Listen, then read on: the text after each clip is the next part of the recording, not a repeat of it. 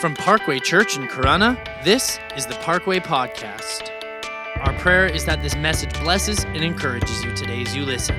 If you would like to know more information on who we are as a church, you can visit our website, weareparkway.com.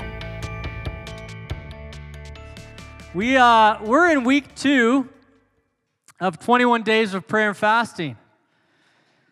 We began the new year by choosing to fast over the course of 21 days and pray to seek God's will and to get guidance and really begin our new year off with focusing on Him.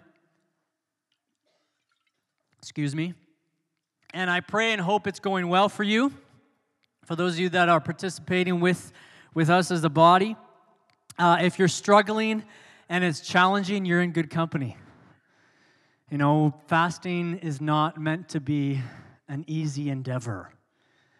By definition, there's challenge there. It's the deliberate denial of a fundamental human need in order to focus on a spiritual need. I was reflecting on the scripture from 1 Timothy chapter 4, I believe it is, where Paul says to young Timothy that physical training is of some value, but godly training has value in all things. And so we deliberately choose to not have something that we would consume regularly for the sake of focusing our attention in on God. You know, whether it be food or something else. You know, I was also mindful of, as I was reflecting this morning for this service, that we are gluttons in our culture. We consume by nature everything. And what fasting does is it chooses to turn that off and say, okay, I'm going to say no to me and yes to you. Jesus practiced fasting, and he assumed his followers would do the same. And so we fast and pray together as a church. I like what Andrew Murray said. He was a writer and pastor in the late 19th century. He said fasting helps to express and to deepen and to confirm the resolution that we're ready to sacrifice anything, even ourselves, to attain what we seek for the kingdom of God. And there's that in his words, that scripture again, to offer your life as a living sacrifice, which is true and proper worship. Now, if you didn't join us and if you forgot or you know, whatever, life happens, it's not too late to start. There's no like, oh, you missed the starting point, so you can't start. You know, God's not going to accept yours now. That's not how it works, okay? It's a heart mentality. And so if you're like, oh, I didn't start, but I'd like to join, hey, join in, by all means. If you're like a week in and you're like, hey, do you know what, this was my fast and I forgot and I ate or I did this and now God's looking. No, he's not. You know, it's a heart thing. There's no like, oh, you missed it, you can't join, or you're too late, or there's none of that. It's just, God, I want to draw my attention to you by denying myself. And so by all means, join in. Now, I want to invite you over the next couple weeks, maybe you've already done so, but over the next couple weeks to join our prayer meetings. We have a prayer meeting Tuesday morning at 9:30 a.m., and there's another one Saturday evenings at 6:30 p.m. And then what we're going to do to finalize our time of prayer and fasting is we're going to come together on January 27th, I believe it is, the last Saturday of the month, and come together for a night of prayer and worship and just really seek God together as a church. And so I want to invite you to be a part of that. I want to invite you now to stand. Lots of invitations this morning. Psalms chapter 46, we're going to read the word together. I'm going to read the whole text here. It says this: God is our refuge and strength, an ever-present help in trouble. Therefore we will not fear, though the earth give way and the mountains fall into the heart of the sea, though its waters roar and foam and the mountains quake with their surging. There is a river whose streams make glad the city of God, the holy place where the Most High dwells. God is within her, she will not fall. God will help her at the break of day. Nations are in uproar, kingdoms fall. He lifts his voice, and the earth melts. The Lord Almighty is with us. The God of Jacob is our fortress. Come and see what the Lord has done, the desolations he has brought on the earth. He makes wars cease to the ends of the earth. He breaks the bow and shatters the spear. He burns the shields with fire. He says, be still and know that I am God. I will be exalted among the nations. I will be exalted in the earth. The Lord Almighty is with us. The God of Jacob is our fortress. So, Father, we thank you for your word.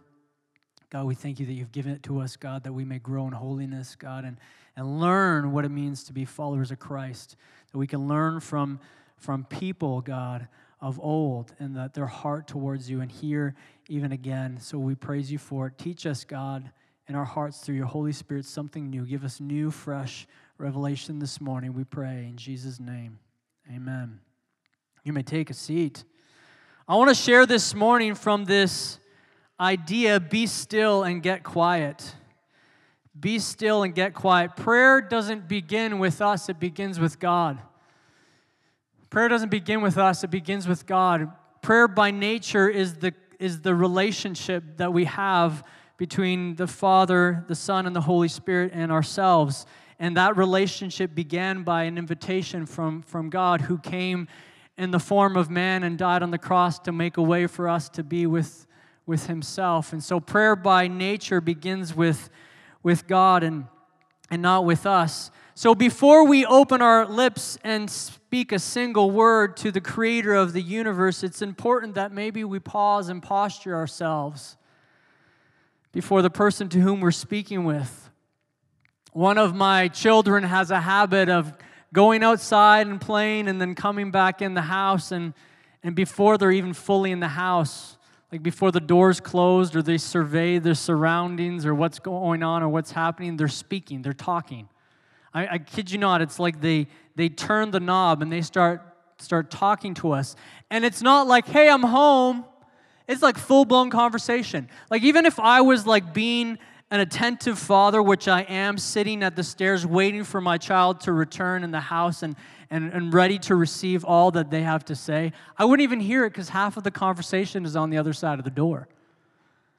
And we can sometimes approach prayer like this. We're hurried and we're busy and we're rushed and we're talking and we're opening our mouth and on our way before we even posture ourselves before the Lord of the universe. Trying to teach young kids about prayer that it's more than just talking at God, like He's a wall, but it's communion with the Lord of the universe. To posture ourselves before Him. Not that there is a correct posture. He's a good Father, and He welcomes us. But there's a peace that comes, and there's a faith that grows by positioning ourselves before the Lord in prayer with stillness, because He's God. Psalms 46 that we read, verse 10, God said it like this, "Be still and know that I am God." This is a psalm from the sons of Korah. The sons of Korah were a team, basically, that David had set up to offer night and day prayer before the ark of the Lord in the tabernacle in the Old Testament. Before Solomon, David's son, built the temple, there was a tabernacle where people would come and offer sacrifice of worship. And David, when he was first brought to the throne, one of the first things that he did is he brought the Ark of the Covenant, the Ark of the Lord, back into Jerusalem. The Ark of the Covenant represented the presence of God, and it housed the stone tablets which had the 10 Commandments written on it and Aaron's budded staff. And he brought it back into Jerusalem, and then he set up ministers to minister before the Lord day and night. And many of our psalms actually came from this place of 24/7 worship, where people would just gather ministering before the Lord. And I love that terminology, that they weren't ministering to people, they weren't serving people, they were serving the Lord through worship and prayer and praise. And this is one of those psalms. This is one of those psalms that we get from that place. This one in particular was written during a time when the enemy forces were surrounding Israel. Hostile nations were attacking, which I believe, if I were to consider myself David or part of that nation at the time, a source of anxiety. Imagine that someone begins to attack Canada through physical force. You think about the war-torn countries in our world. You think about the conflict which is in the front of our news right now in Israel and Palestine. Imagine being the people in those places, what you would feel, think. Hostile nations were attacking, which I imagine would have been a source of fear and anxiety, and this is where this song of worship comes from. God says, in the midst of that surrounding hostility, be still and know that I am God. The Hebrew word for be still means to release or let go. Relax. It says, do not be anxious. We were here last week. We were talking about that scripture in the New Testament. Do not be anxious, but be still and know that I am God. Trust in him, for he is with you. That's where this psalm comes from. God is saying to the worshipers, to David, to the nation, relax. Stop trying to control this. Trust me. There's a word right there. Stop trying to control. Let go of control. How many of us feel like we need to have control over our situations, especially those difficult ones? Maybe there's something happening in your workplace, conflict. Maybe something with your child or children. Maybe something with your spouse. Maybe there's something in your life. And you feel like, as we all do, we need to be in control. We want to be in control. We feel comfortable when we're in control. God is saying in this text, let go of control and trust me. When Jesus would later say in the New Testament, do not worry about for tomorrow has enough to worry about. You know, I think as in my flesh, naturally, well, how can you say that? Like, this is a big situation. I'm naturally going to worry. Well, he says it because God says, let go of control. I've got this. Like that would be like the 2024, maybe not 2024. That's like 2009 lingo. Let go, I got this. I got this. But that's a problem for us. Because the way for you and me is rarely one of stillness. The way of life for us is not stillness. Stillness is near impossible. We don't do that well. Life is busy. Life is hurried. Life is fast-paced. And if we're not moving with it, something gets dropped. In the book, Praying Like Monks, Living Like Fools, Tyler Staton, the author, gives 3 reasons why he believes this fast-paced society is the way it is.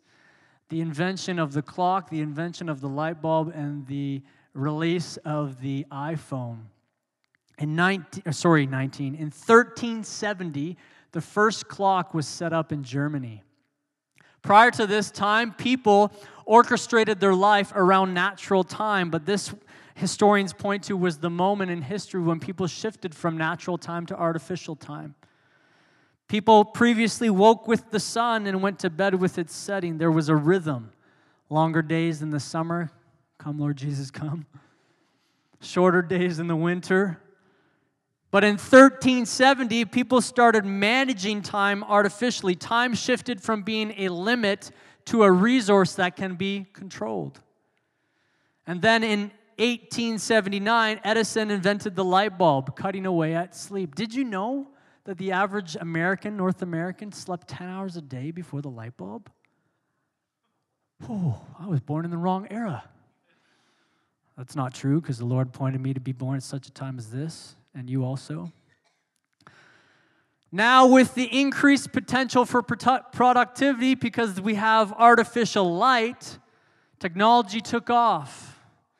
The AC, dishwasher, laundry machines, heating, microwaves were all invented by the 1960s. In 1967, there was a U.S. Senate subcommittee that predicted by 1985, the year I was born, that the average person would work 22 hours a week for 27 weeks a year. What they thought would be advancements in technology that would create more time for leisure and rest and stillness actually was spent on other things. By 2007, the first iPhone was released. And by 2016, studies have revealed that the average person touches their phone 2,617 times a day. By 2019, the average person spends 5 hours a day on their phone. Instead of slowing us down and freeing up time, all these advancements in technology ushered us into what the mental health professionals call hurry sickness. A behavioral pattern characterized by rush and anxiety. In that kind of world, in this world, be still doesn't compute well.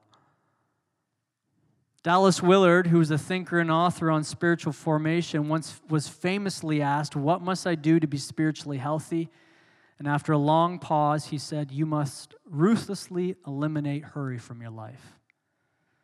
There's a great book written about that, from that quote by John Mark Comer, called The Ruthless Elimination of Hurry. I encourage you to read it. He went on to say, hurry is the great enemy of the spiritual life.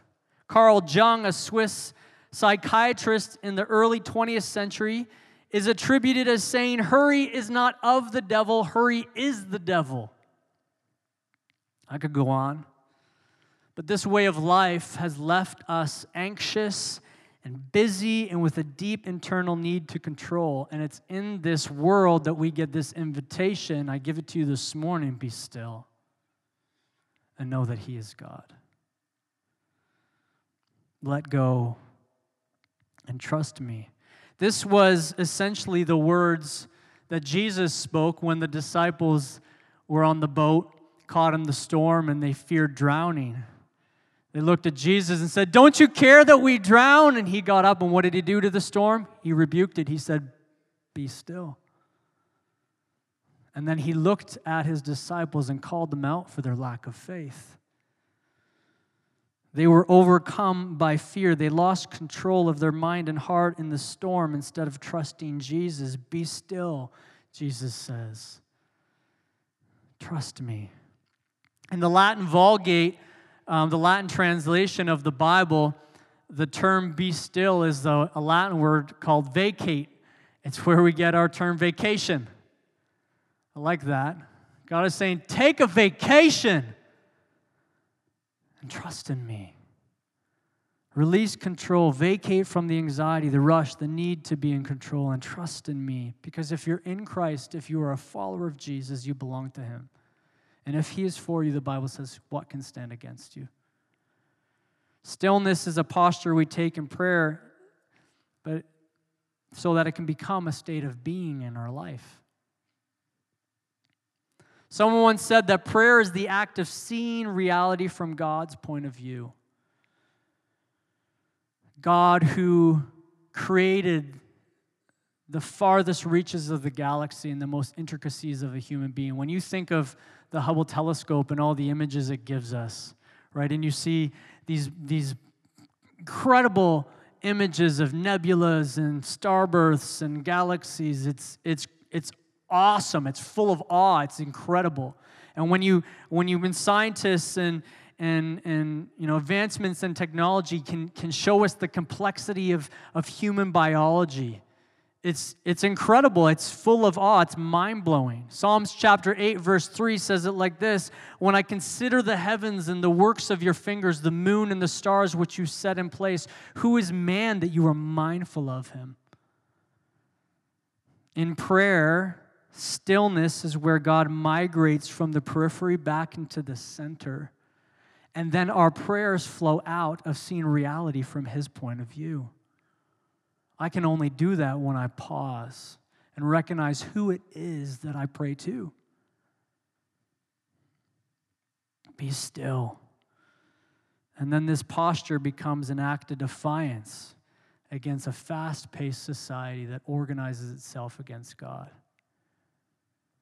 Hurry is the culture, slow is the pace of the Lord. If you look at Jesus, He was never in a hurry to get anywhere. In fact, He was interruptible, right? He stopped when someone would interrupt Him to give them time and attention. Someone once defined love as unhurried pace, because hurry is usually what's behind unloving acts, frustration, anger, bouts of rage. It's all because of hurry. Be still. So how do we accept this invitation? What does this look like? Practically, what does it look like to let go and trust in God? Simply, it's introducing a spiritual habit or practice called silent prayer, or silence and solitude. Even more simply, it's just quiet time with God. an age-old tradition that has helped many followers of Jesus throughout the centuries. I just want to walk you through this a little bit. Might be, you're like, I know this, I do this, that's fine. Bear with us for the sake of the rest of us. What does this look like? The three elements to this. Number one is you pick a consistent time.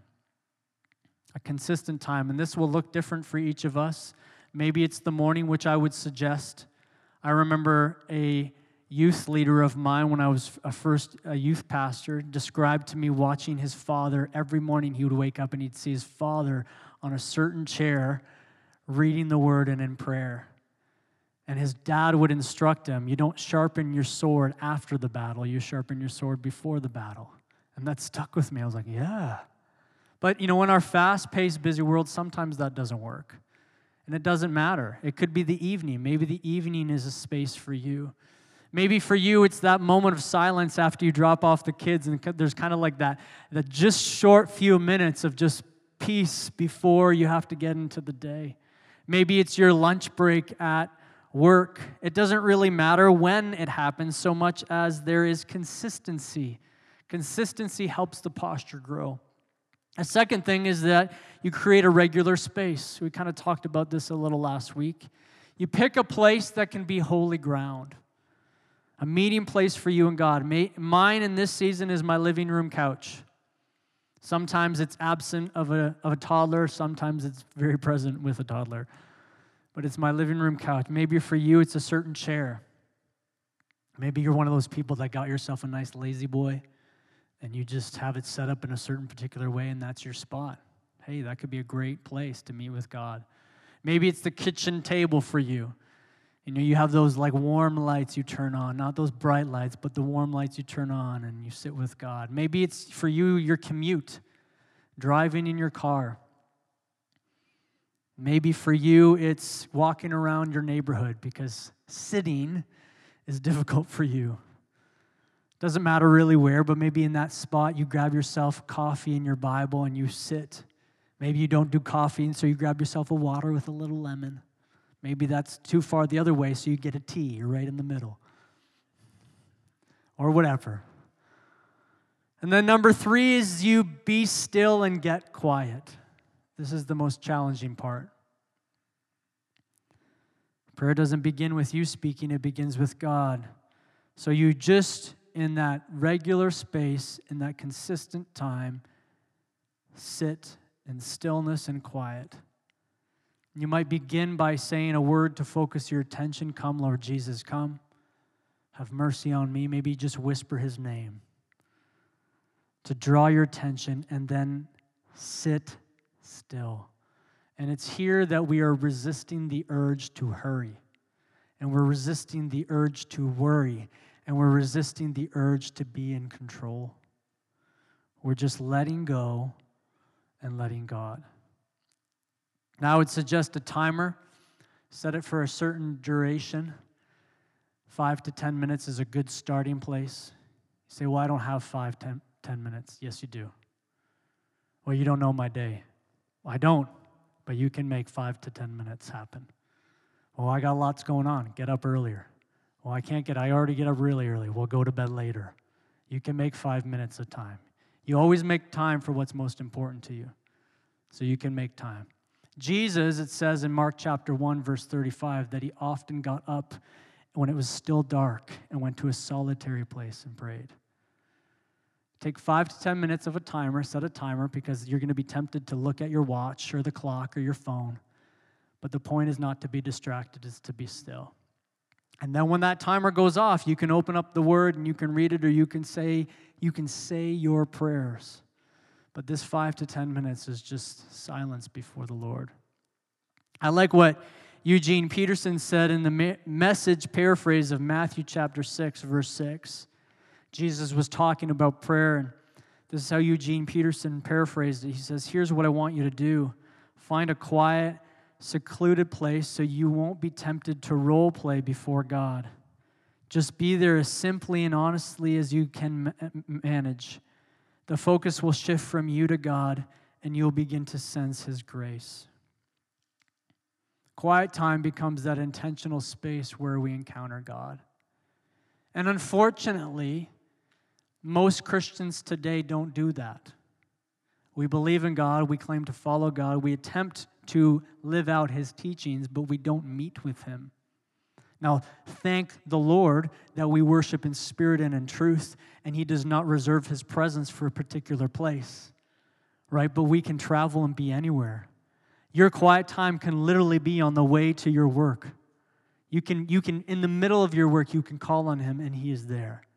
Right? That is the beautiful thing that happened when Jesus died on the cross and He rose from again. The curtain temple was torn in two, and so we had access to the presence of God anywhere, at all times. But to really see us fan into flame the gift that has been given to us, as Paul talks about, we need that regular meeting space. Just like in a marriage relationship or a relationship with someone, I don't just shoot text messages all the time and hope that the relation grows. And just pass by them like ships in the night.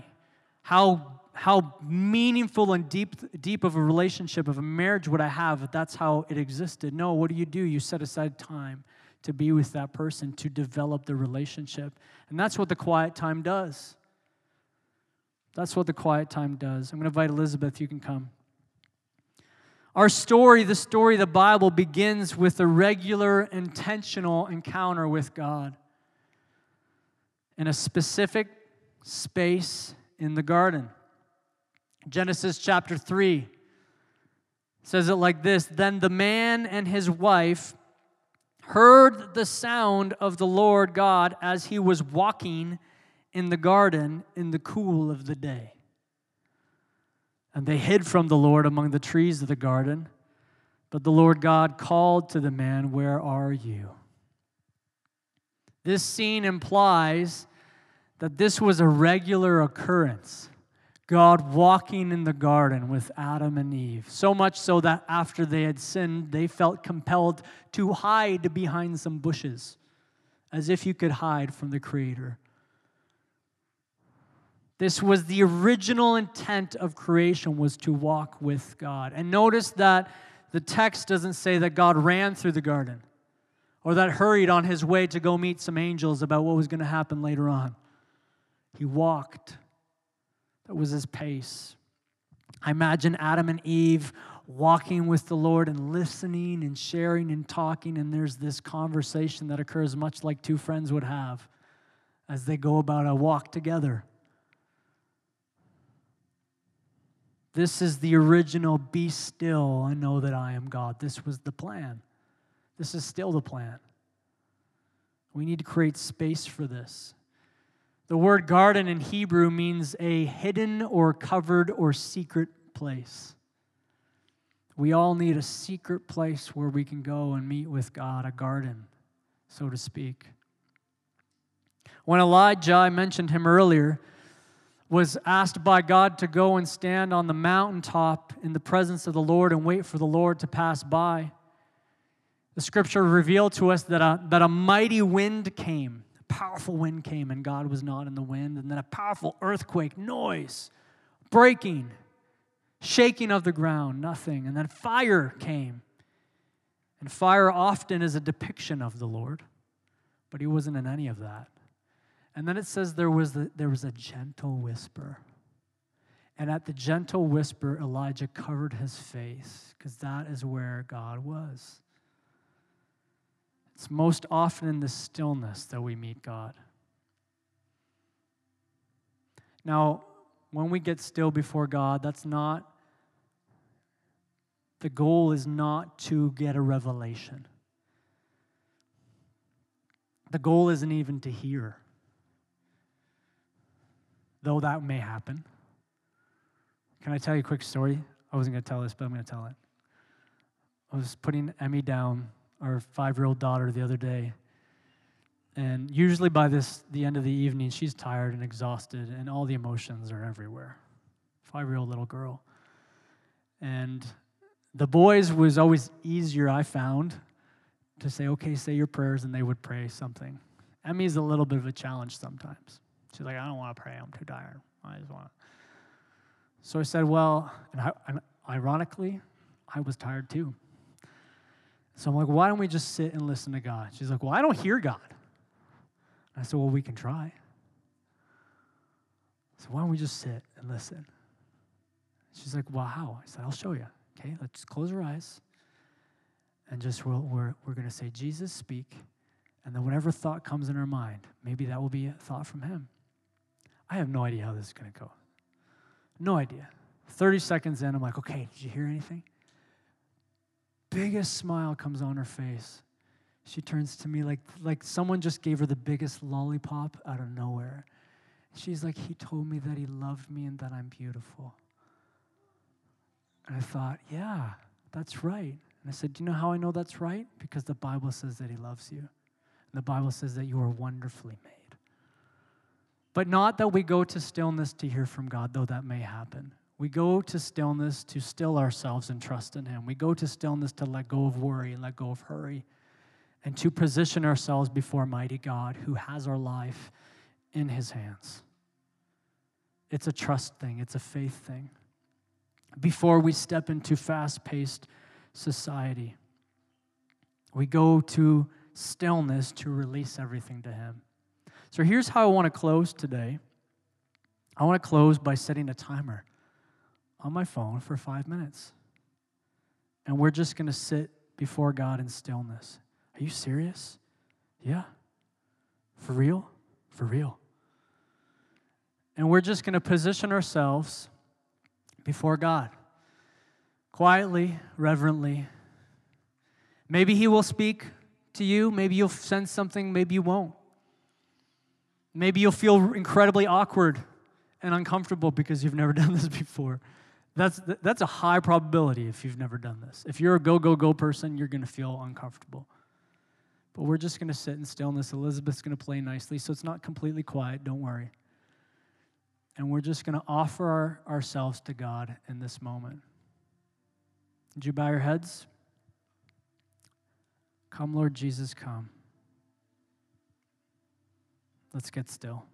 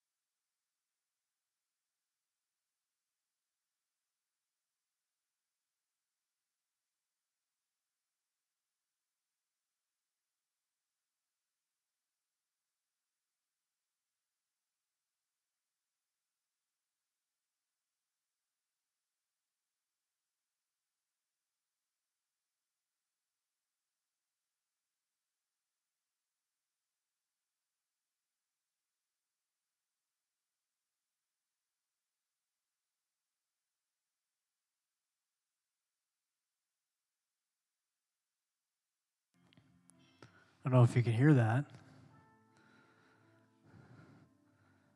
That's the end of the alarm.